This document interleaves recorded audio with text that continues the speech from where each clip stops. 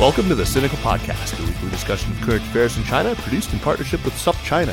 SupChina is the best way to stay on top of all the latest news from China in only a few minutes a day through our email newsletter, our handy smartphone app, or at the website at supchina.com. SupChina offers uncensored reporting from and about China, and you can read about everything from the media policy to the Me Too movement, from the U.S.-China trade war to China's ongoing draconian repression of Uyghurs in Xinjiang. We're sure you'll agree that it's a feast of business, political, and cultural news about a nation that is reshaping the world. I'm Kaiser Guo, and I'm in Washington, D.C. this week. Joining me from fabled Goldcorn Holler, where the air is sweet, the grass is green, and the necks of the locals are a vibrant and appealing shade of bronze, is, of course, Jeremy Goldcorn, editor-in-chief of SupChina. Jeremy, greet the good people, won't you? Hello, Kaiser. Hello, good people. Oh, dear. Okay, well... Let's jump in. In November, news from China really shook the world again, dominating headlines really until the dramatic arrest in Canada of Huawei's CFO, Meng Wanzhou, and that grabbed everyone's attention and shifted it away. But in late November, the big news was that a U.S.-trained Chinese scientist named He Jiankui had claimed that he had edited the genes of twin babies born in China earlier that month, altering a gene that codes for a protein used by common forms of HIV, which is, of course, the virus that causes AIDS, to access cells. And so this gene edit, using CRISPR, he claims effectively immunizes the babies against most forms of HIV. This was not the first time that human genes have been edited using this technology, CRISPR-Cas9, but it was the first time, if his claims are indeed true, that the germline itself had been edited and children born with their genomes altered. A significant difference. Reaction to the news was almost uniformly outraged. This isn't surprising coming from Western scientists, including from Rice University in Houston, where He had studied. But in China, where conversations about the ethics of technology aren't as common as in the West, it was remarkable that He's announcement was greeted with such condemnation, not only by the scientific community, but also by officialdom. Institutions and individuals associated with He Jiankui quickly moved to distance themselves from him and to disavow connection with him and knowledge of his work. So we're delighted to be joined again by one of the best writers covering science in contemporary China, Christina Larson. Christina has written extensively on China's genetic science, along with many other topics related to science, technology. And it was a team of AP reporters who broke He Jiankui's story, claiming that the birth of these twin girls with edited genes had happened. And she's worked on quite a number of articles related to this. Christina recently left Beijing and has moved here to Washington, D.C., now writes for AP after a stint with Bloomberg and earlier work with numerous science publications, Science, Nature, the MIT Technology Review, and Foreign Policy, of course, before that, where she was an editor. Christina, welcome to Sinica, and welcome back to the USA and our little community of repatriated Americans. Hey, thanks, Kaiser and Jeremy. Christina, great you could join us. Let's start with a layperson's explanation for what the CRISPR-Cas9 technology actually does. It seems like I've only really heard talk of this for the last 4 years or so, but it seems to have advanced very rapidly. What does it do? Okay, so CRISPR is a powerful tool for changing the structure of DNA. If sciences contains the structure of DNA, they can also change its function. CRISPR refers to the specialized structures of DNA, and Cas9 is an enzyme that can cut strands of DNA in specific places. For shorthand, we often call this technology gene editing, but that's a little bit misleading in that it's much easier to cut away or delete part of DNA than it is to write new scripts. So CRISPR was first developed about 6 years ago in 2012, so that means it might actually be younger than the Sinica podcast. Well, I'm going to throw something, I know editors who are much better at cutting and deleting than at actually giving you better words. So sure, it's not that inaccurate. The reason I mentioned that, and this might be outside of what we'll talk about today, is questions like, can you create complex traits? Could you genetically modify someone's intelligence is a much bigger question involving many more spots on the genome. That can you affect a particular spot linked to a particular disease? That's just what I wanted to to specify.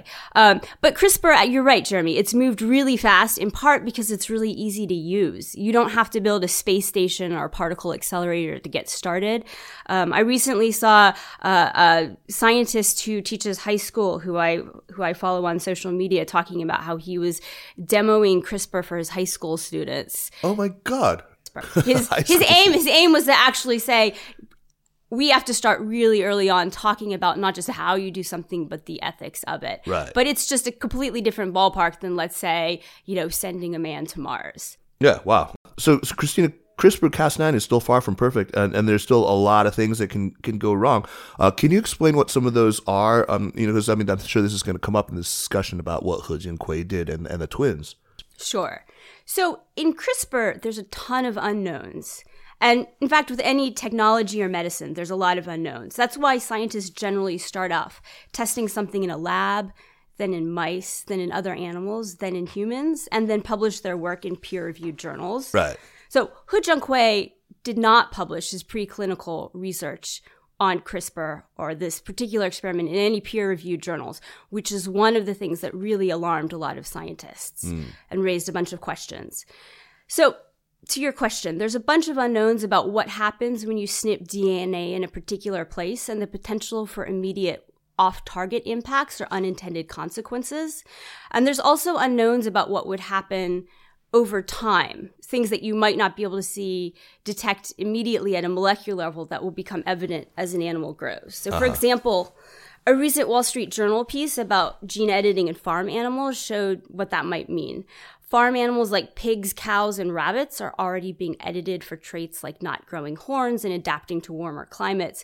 But some of these animals also exhibited unintended unusual characteristics like enlarged tongues and extra vertebrae. Oh, man. So those are some pretty serious genetic mistakes. And this is why a lot of scientists have condemned He Jiankui's actions editing human babies at this stage when so little is known as human experimentation. So you didn't even know, when these rabbits or pigs or cows were younger animals, that they were going to have these extra vertebrae, or they were going to, not grow, or whatever the mutations were. These didn't express until later. So it's possible that these gene-edited babies could still express like weird, yeah, oh God. Right. It's basically a experiment in the running. By the way, I just Googled CRISPR, and first hit was a website selling reagents and enzymes for use in CRISPR. So your comment about how easy it was to use, apparently it's very easy to buy too. Oh my gosh. The question. Let's get some. Kaiser, you better make sure Jeremy doesn't jump ship on Sinica for his new side gig. Doing bathroom science. Yeah, it's goldcorncrispr.com, and if you use the code Sinica, you get a 10% off your CRISPR kit. Anyway, enough of the levity. Christina, can you compare the state of CRISPR in China and the United States, the sort of cutting-edge research? Can you compare them in absolute terms? Sure. Well, CRISPR was developed about 6 years ago in the United States at MIT and UC Berkeley. And today the big research hubs are in the US, UK, and China. So there are trials underway in each of these countries to use CRISPR to modify crops and livestock. It's important, I think we should say, that CRISPR isn't only a tool for modifying human DNA, but for all DNA. Oh, yeah, right. And there have been a couple efforts at gene editing pet dogs in China. As for CRISPR trials on humans, on adult humans, there's a lot of research in each of these countries. For example, at the University of Pennsylvania, there are trials using CRISPR to modify immune cells to make them more adept at attacking cancers like melanoma. And similar trials underway in China, quite a number actually. But I think, Jeremy, what you're really asking is about the state of human embryo gene editing, using gene editing tools before a child is even born. And that's illegal pretty much everywhere. There's research in the UK, for example, at the Crick Institute in London, to modify human embryo cells in the lab. The goal is to learn more about the very early stages of human development. But they wouldn't implant those. But it's illegal to implant those in a woman's womb. And in the US, the laws are even stricter than in the UK. Government funding can't support even lab research on human embryos. Scientists in the US can do limited research, but they have to use private funding. And certainly gene-edited babies are effectively banned because you would need approval from the FDA, which it's almost certainly not going to give at this stage. So Christina, my question was a little more than that. Because of this difference, does that mean that Chinese scientists are going to be forge ahead with CRISPR technology because their research has fewer boundaries? So in China, there's a 2003 law against human cloning. There's no law, as in something that's been passed by the National People's Congress, against human gene editing. But the Ministry of Health passed a ministerial guideline a few years ago that says that edited human embryos shouldn't be allowed to grow beyond about 14 days, actually similar to the UK. And now, in the wake of He's experiment, lots of ministries in China are saying that this guideline from the Ministry of Health is legally binding and that what He did cross a red line. So it's not the case that China is exactly a free-for-all, even if He found a way to get this done in China. Oh, that's fascinating. Let's talk about He, the scientist who's at the very heart of this. What do we know about him, about the previous work that he's done, about why and under what circumstances he actually returned to China, about his motivations for doing what he claims to have done, and maybe what some insights you might have about the guy's personality, because you've spoken to him, unlike many reporters, you've actually interviewed him. Yep. So He was born in 1984. Wow, he's young. My God. He told us that his parents were farmers. I'm not 100% sure about that. But basically, he followed a common path for young scientists of his generation. He graduated from the University of Science and Technology in China. He moved to the U.S. for graduate studies. He got a PhD in biophysics at Rice University. And then he spent a year as a postdoctoral research fellow at Stanford. His Stanford advisor, Stephen Quake, spoke to the AP and described him as super bright.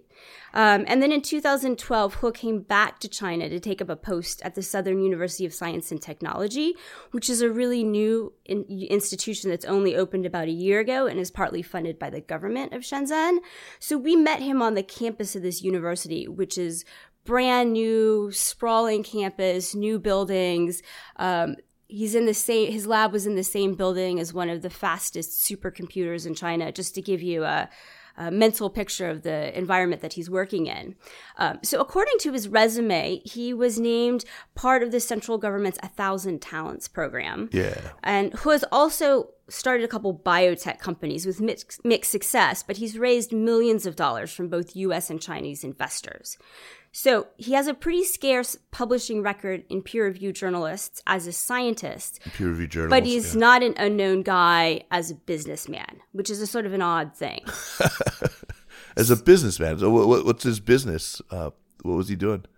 He has some genetic sequencing businesses. Oh, okay. Yeah. Wow. So in adjacent fields.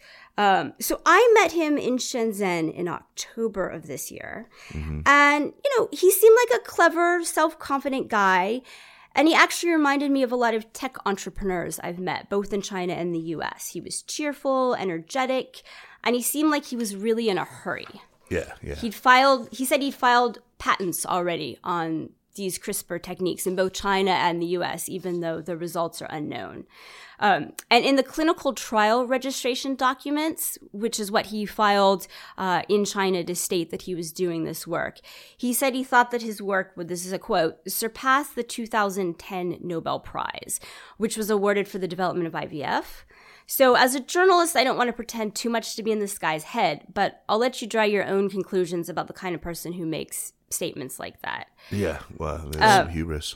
Yeah, but something else I wanted to say, just that we learned during a visit in Shenzhen, that's not about the end result of the science, but the process behind it that I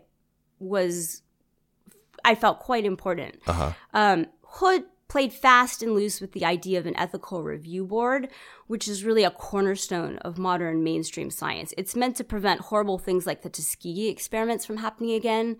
The Tuskegee experiments in the U.S. are when the U.S. government conducted trials on how syphilis would proceed in low-income African Americans without informing them they were part of that. And there was a huge outcry and a debate that, science has to be ethical. We have to have reviewers in place. We have to have all these questions that we ask before any kind of experiment involving humans would happen. And I think most scientists believe that ethical review boards have a really important place in modern science.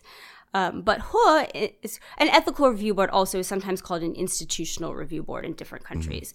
But instead of going to the ethics board at his own hospital in Shenzhen, He went around them and he got sign off from a different hospital, one that was not involved in the study. And the team of AP reporters that I was a part of, we went and we met the founder of that hospital called Harmonicor. This guy's name was Lin Zitong.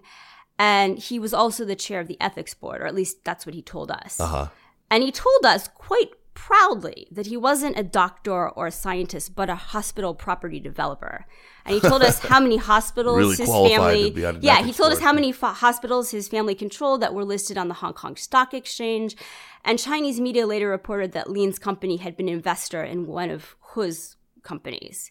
So this was quite outside the expectation as a scientist journalist about what I thought would be the checks and balances about ethics. Right. The guy's an investor in one of those companies. I mean, there's... Yeah, and there's a bunch of other questions we can get to later, like the fact that the consent form for patients referred to this trial as an AIDS vaccine development program, which isn't quite right.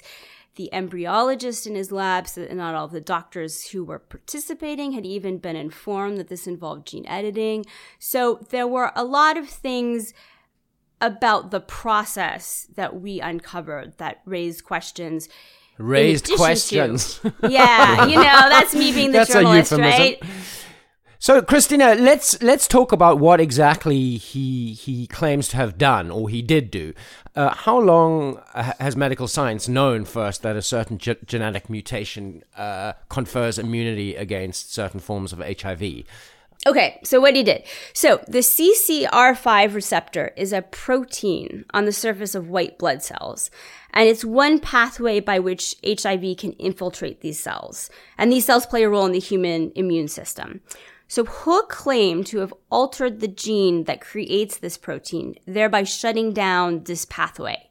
It's not at all an assurance of HIV resistance, but more like closing one door. And other scientists have also worked on this kind of change in the lab. So the work that He's trial did wasn't actually introducing a new idea or scientific method.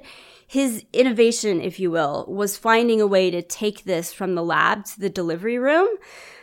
And it's also worth noting that other research indicates that tweaking this CCR5 receptor could have other adverse effects. So he wasn't the one who discovered that there was a certain codon that codes for the CCR5 or that switches it on or off. No, not at all. That was already well known, and so he was standing on the shoulders of giants, if you will. Right. So he just did what no one else would dare to do, really. Is that right? So I'm curious though. Do we know whether stopping that gene from expressing to turn that protein on, to make that protein available, does that have other effects? I mean, it must exist for some other reason except to bind, to HIV, right? We don't know, right? Well, other trials or other studies have shown that tweaking the CCR5 receptor could have adverse effects, like increasing susceptibility to West Nile virus or influenza. So there likely are more than one things that happen, although we haven't seen this play out in a human being before to fully know. What do we actually know about how he found these subjects for the experiment? I mean, how upfront was he with these people? I mean, did he tell them what he was intending to do exactly? I mean, I guess he met the actual patients through an AIDS activist organization that was based in Beijing, and I guess he sought out an HIV positive father or would-be father and an HIV negative mother. I guess I don't understand why that was necessary, why that specific combination was needed, or how he found these people or what he told them. Okay. What do you know about that? He met the people who participated in this study through an HIV advocacy group in Beijing called Baihua. And we met the founder of this group, who seemed like a sincere activist. Basically, what they do is they create chat groups on WeChat and other things to connect people who have similar concerns. So how to come out as HIV positive to your parents, how to deal with a child who's sick, right? All these sorts of questions that people might share. So through this, they identified couples where the man was HIV positive, but the woman was not. And eventually 7 couples participated in this trial. But to step back, I now wonder if this having the HIV positive person's parents wasn't so much about the science, but about giving a bit of ethical justification for a risky effort. Because it's important to note that this experiment wasn't about preventing the transmission of HIV in utero from parent to child. There's already a pretty standard technique in IVF called sperm washing, where the semen fluid that carries HIV is removed before the sperm is implanted. So Hu's proposition to the participating couples wasn't, I will prevent your child from being born with HIV. It was, your child will be less likely to get HIV as he or she grows up. Oh, interesting. So it wasn't medically necessary that this person be HIV positive. It was that he thought there would be a higher chance of them wanting to take part in this experiment because they're familiar with the dangers of HIV. Interesting. And also the study participants, they had access to free IVF for participating in this trial.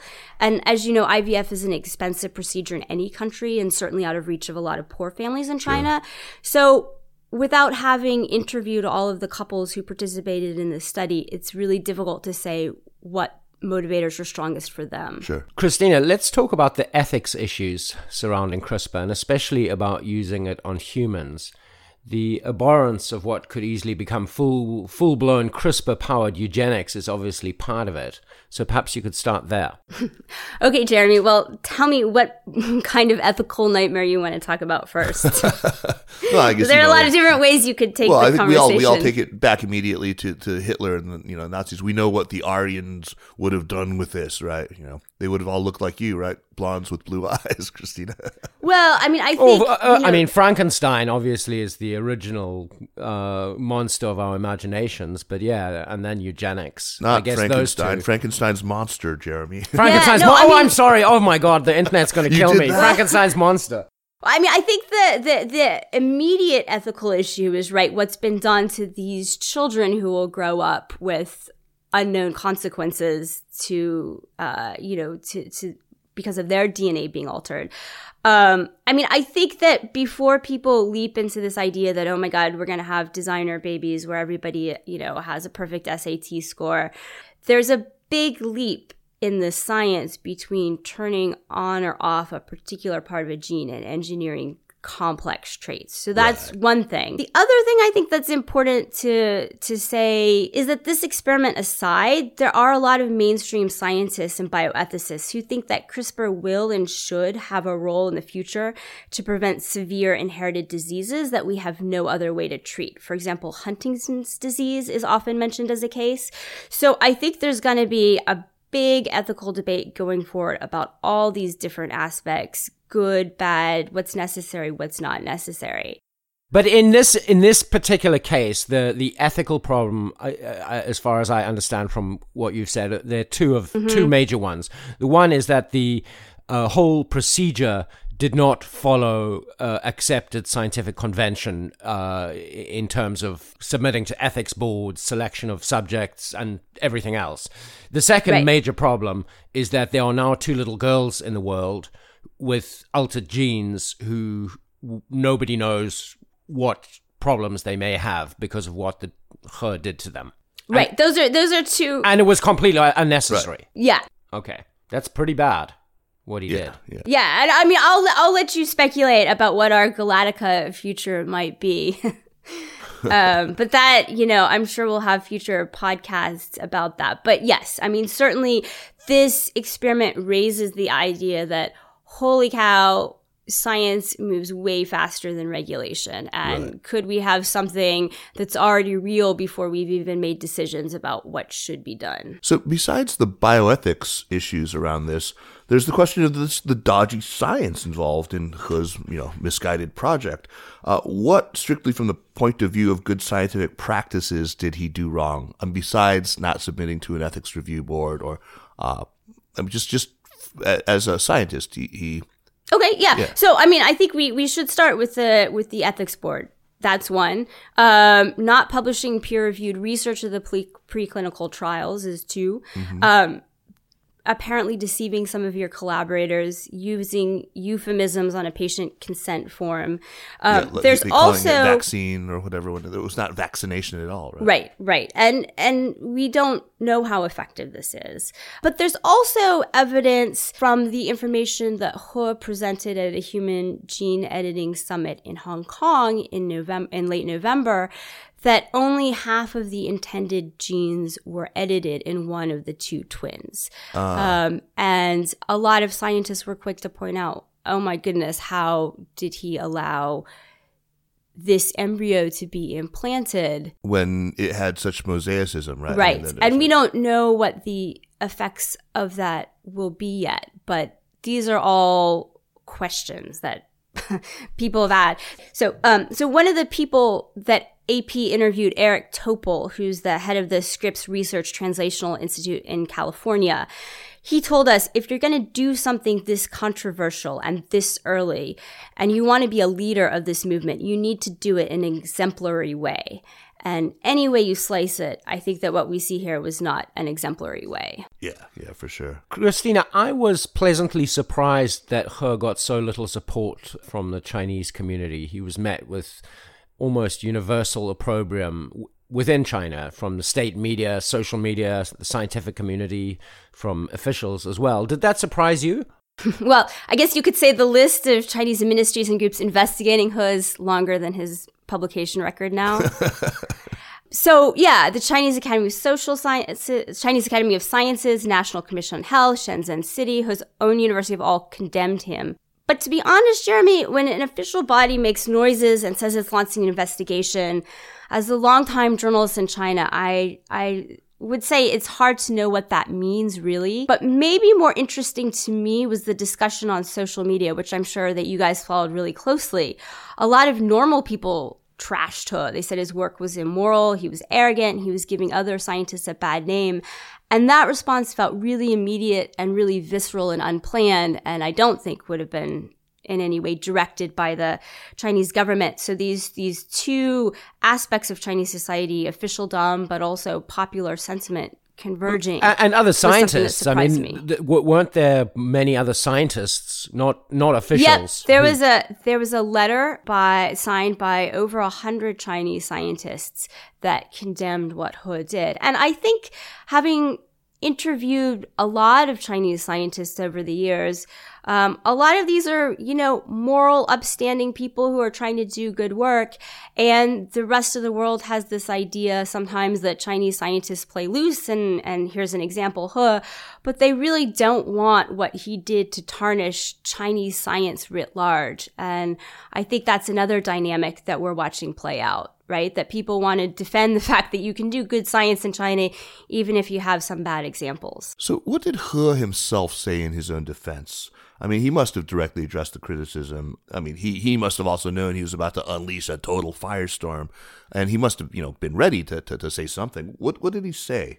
Well, the first time that the world at large heard from He directly was in these YouTube videos that he released shortly before this conference.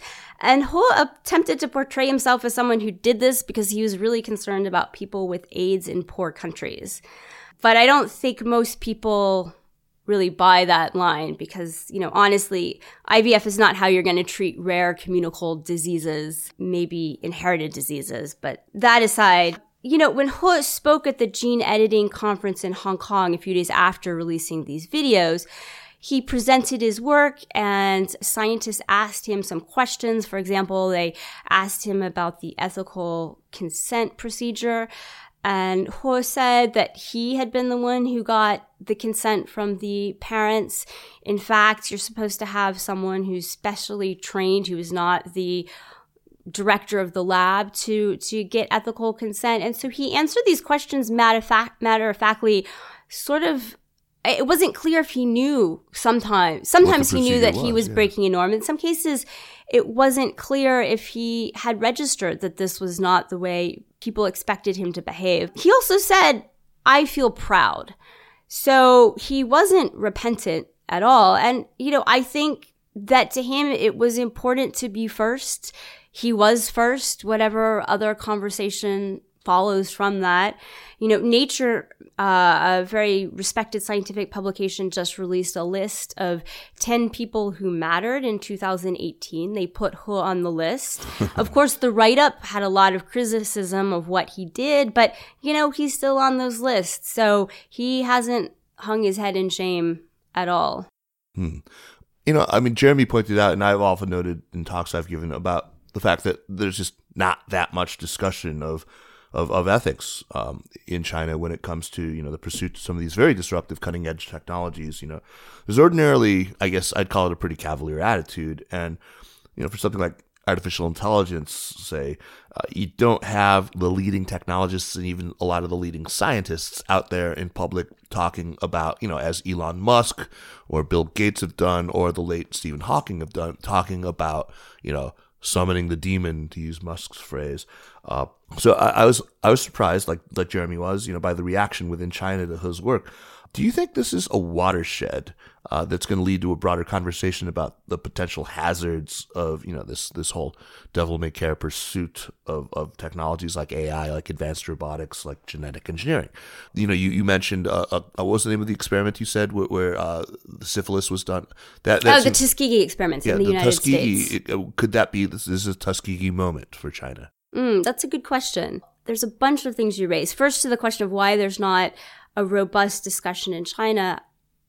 As you guys know, censorship is a huge restraint on how people can have open dialogues about things. And it's not only a restriction in terms of, people being able to criticize the government, but people being able to have public conversations to come to some kind of consensus about new technologies. There really isn't the space to do that in China. I don't think that that's such a topic that gets censored, but I think that more than that, it's just like there's been this development of technology and better lives in such lockstep that they're not aware. They're not at that point where it has become worrisome. Well, I think there's a lot of ways to slice this debate, and for me, I think less honestly about the line between the US and China, but maybe the line between scientists and tech entrepreneurs. So ideally, scientists have peer review and ethical review boards, and technology companies have trade secrets and product launches in beta, because presumably the stakes are lower if it's a social media app. But things get messier in medicine when it's a life or death technology. You can't release something like that in beta. So I think, as I said, having spoken to a lot of individual scientists in China who are sincerely concerned about bioethics, even if they aren't engaging the public at large, I think that for myself, that maybe the difference isn't so much that individual scientists are more or less moral in different countries, but that China has a porous regulatory structure, and that allows outliers or rogue actors to get further and faster, and they get away with a lot more before they get shut down. So maybe that's what needs to change if something is going to change. That's an interesting take on it. It's that line between the technologists, between the scientists and the kind of tech entrepreneur types, right? Right, move fast and break things. Exactly, yeah. But one can't divorce that from society at large either. China generally teaches you to play, fast and loose, to do stuff first and ask for permission later. Right. I'm still struggling to adjust to the United States, where generally the rules mean rules, like you park in the parking place and you stop at the stop sign, and you don't drive on the shoulder of the highway. I'm sorry, it's been a tough transition for you, Jeremy. It's very difficult for me to learn to obey the rules. So I think it's a very big problem. But let's go back to the American connection, Christina. What about the involvement of He's Rice University advisor, Michael Deem? What do we know about how much he knew or didn't know? Because you actually spoke to him, didn't you? So what did he say? Michael Deem spoke to one of my colleagues at AP before we published our story, and he said he'd been directly involved in He's gene editing experiment. He said he'd flown to China and been present when the participating couples gave their consent, although Deem does not speak Chinese. And he said that he'd been an architect of this ethics approval process. Now, Deem is a physics professor at Rice University, not somebody who works on clinical trials in the U.S. Wow. And since the stories come out, Dean's lawyers have told other media that Dean was not involved in the way he said he was involved. So, and meanwhile, Rice has launched an investigation into what's happening with Dean. But interestingly, Dean was set to take on a new faculty position at a university in Hong Kong in January. And we contacted the university, and they said that right now they're waiting to see what the results of Rice's own investigation will be and whether or not that goes forward. But it looks like Dean had thought that he was en route to Hong Kong in 2020. Interesting. I mean, this is just sort of part of a larger thing. I mean, I'm not pointing to Michael Dean in particular, but in my own reporting over many years, my sense is that there were a lot of people in the pharmaceutical industry, in biopharma, who kind of appreciate the fact that you can really play fast and loose in China. There are a lot of, there's a permissive environment. You see that in architecture too, right? Yeah, all the wacky buildings that might be too dangerous to build in Germany or the U.S. have been built in Beijing and Shanghai. They kind of see China like a playground kind of. Right. I mean, it's, to draw a crude analogy, American companies previously put work, outsourced factory work to China, knowing that there were labor violations and yeah. So this difference in regulations, it's something that people can try to take advantage of, that's so. Yeah, I think it's really important to say what happened here isn't just something that happened in China and from a distance, we shake our fingers, but that He had sought out the advice of lots of people inside, especially outside China, actually, before he did this. And, as you said, with this experiment and with a lot of other things in the technology space, artificial intelligence, right? I mean, there's ideas, people, and money moving between the US and China. Things rarely these days happen in only one country, and that's the end of it. Christina, what about He Jiankui's fate? Did he return to Shenzhen after his talk at the Human Genome Editing Summit in Hong Kong? He did, Jeremy. And if you know exactly where he is and how he's doing, please let me know. My editors would love to know. There were rumors that he was taken into custody, but that seems not to have been true. But he did go back to Shenzhen, and right now we're all waiting to see if there's teeth in any of these investigations and what his future will be. But yeah, if you have tips, let me know. He's not responding to emails. He's not responding. He responded to one email from the Harvard Crimson. From the Crimson? Yeah. But he has not been responding to most mainstream media attempts to reach him. That's a pity. That's fascinating. One last question. I mean, I can't help but wonder, in a rush to condemn He and his work, which I totally understand, there's maybe a danger of throwing out the baby with the bathwater. I mean, CRISPR can certainly be abused, obviously, but it's also a pretty promising technology when it comes to addressing, certain genetic afflictions, that really do plague a big portion of mankind. Maybe in hindsight, years from now, we're going to see the real tragedy of He Jiankui as the fact that he ended up setting back research. That's it. That's something that a lot of scientists are discussing and worried about. Certainly a lot of scientists believe that the future will see CRISPR used for reducing the occurrence of severe inherited diseases that we have no other way to treat. Again, Huntington's disease is one example that's mentioned often, and they are worried that a backlash against He might make governments tighten regulations that would make it harder to pursue research toward this end. In the meantime, CRISPR is also used are being tested for use in adults, not for editing the germline, but, basically therapeutic use of CRISPR to enhance the ability of white blood cells to fight cancer and other things.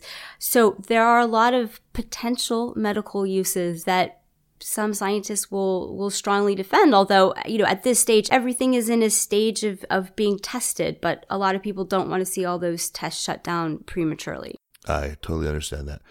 Christina, thanks so much for taking the time to talk with us. Let's go on to recommendations. Before we do that, I do want to remind our listeners that the Sinica Podcast is powered by SupChina. And if you enjoy the Sinica Podcast, all the other shows in our network, like the fantastic Tech Buzz and the Sicing Sinica Business Brief, and the wide-ranging content on SupChina, the best thing you can do is sign up for SupChina Access. Your support makes it possible for us to keep bringing you reporting, conversations, videos, all of it. Now, let's move on to recommendations. And Jeremy, as is our tradition, you may begin. Okay, I've started moving house, and I have Yay. boxes that haven't been opened since I left Beijing.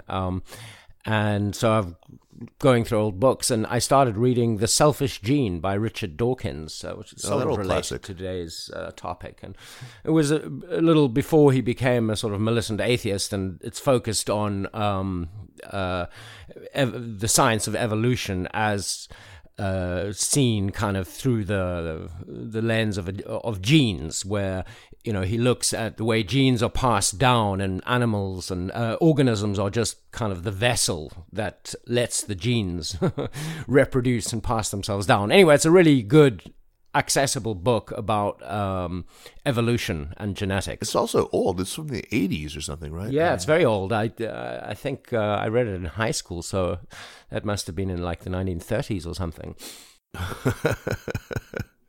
Great. Richard Dawkins, pre-militancy. No, I think he was already kind of militant. I mean, so it was before, in other words, it was before you really took a shine to him, right?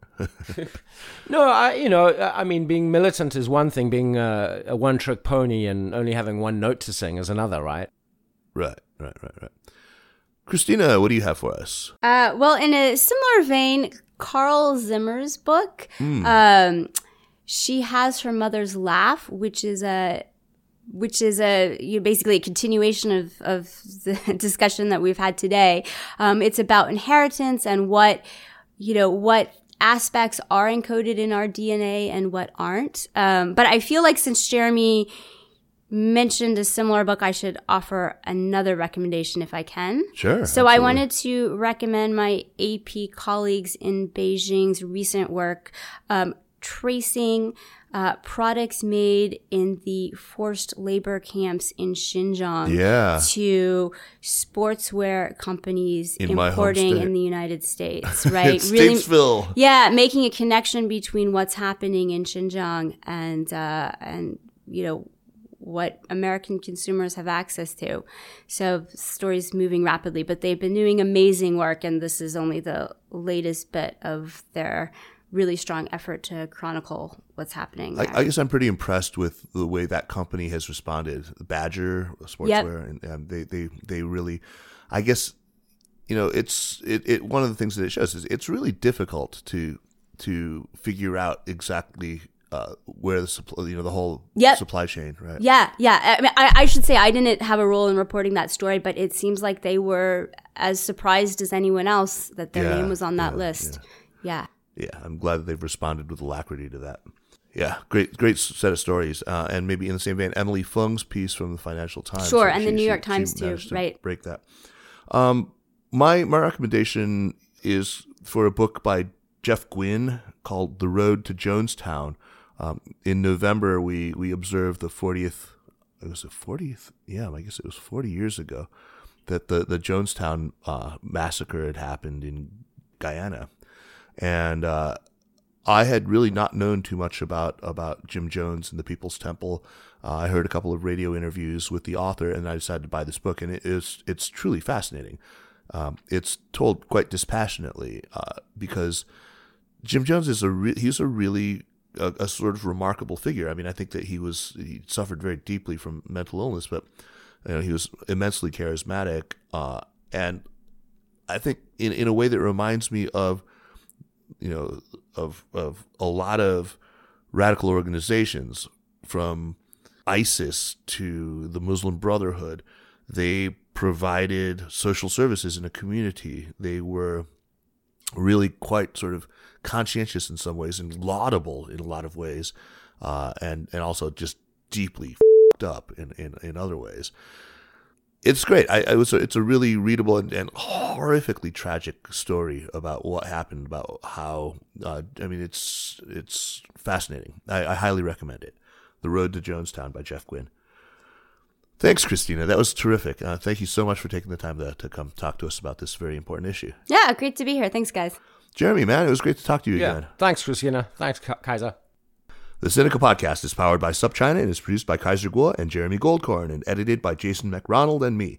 Special thanks this week to Jim Millward, who was kind enough to let us convert his dining room into a makeshift studio. Drop us an email at sinica@supchina.com. Follow us on Twitter or on Facebook at SupChina News. And make sure to check out the other podcasts in our network, the Caixin Sinica Business Brief, the Pan Daily Tech Buzz China, New Voices, China Econ Talk, and Ta for Ta. More great shows coming soon. Thanks for listening, and we'll see you next week. Take care.